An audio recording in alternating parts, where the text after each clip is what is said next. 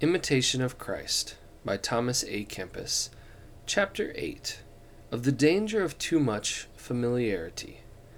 Open not thine heart to every man, but deal with one who is wise and feareth God. Be seldom with the young and with strangers. Be not a flatterer of the rich, nor willingly seek the society of the great. Let thy company be the humble and the simple, the devout and the gentle, and let thy discourse be concerning things which edify. Be not familiar with any woman, but commend all good women alike unto God. Choose for thy companions God and his angels only, and flee from the notice of men. We must love all men, but not make close companions of all.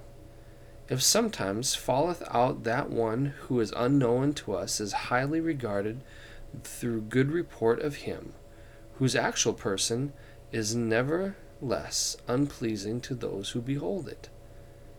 We sometimes think to please others by our intimacy, and forthwith displease them the more by the faultiness of character which they perceive in us.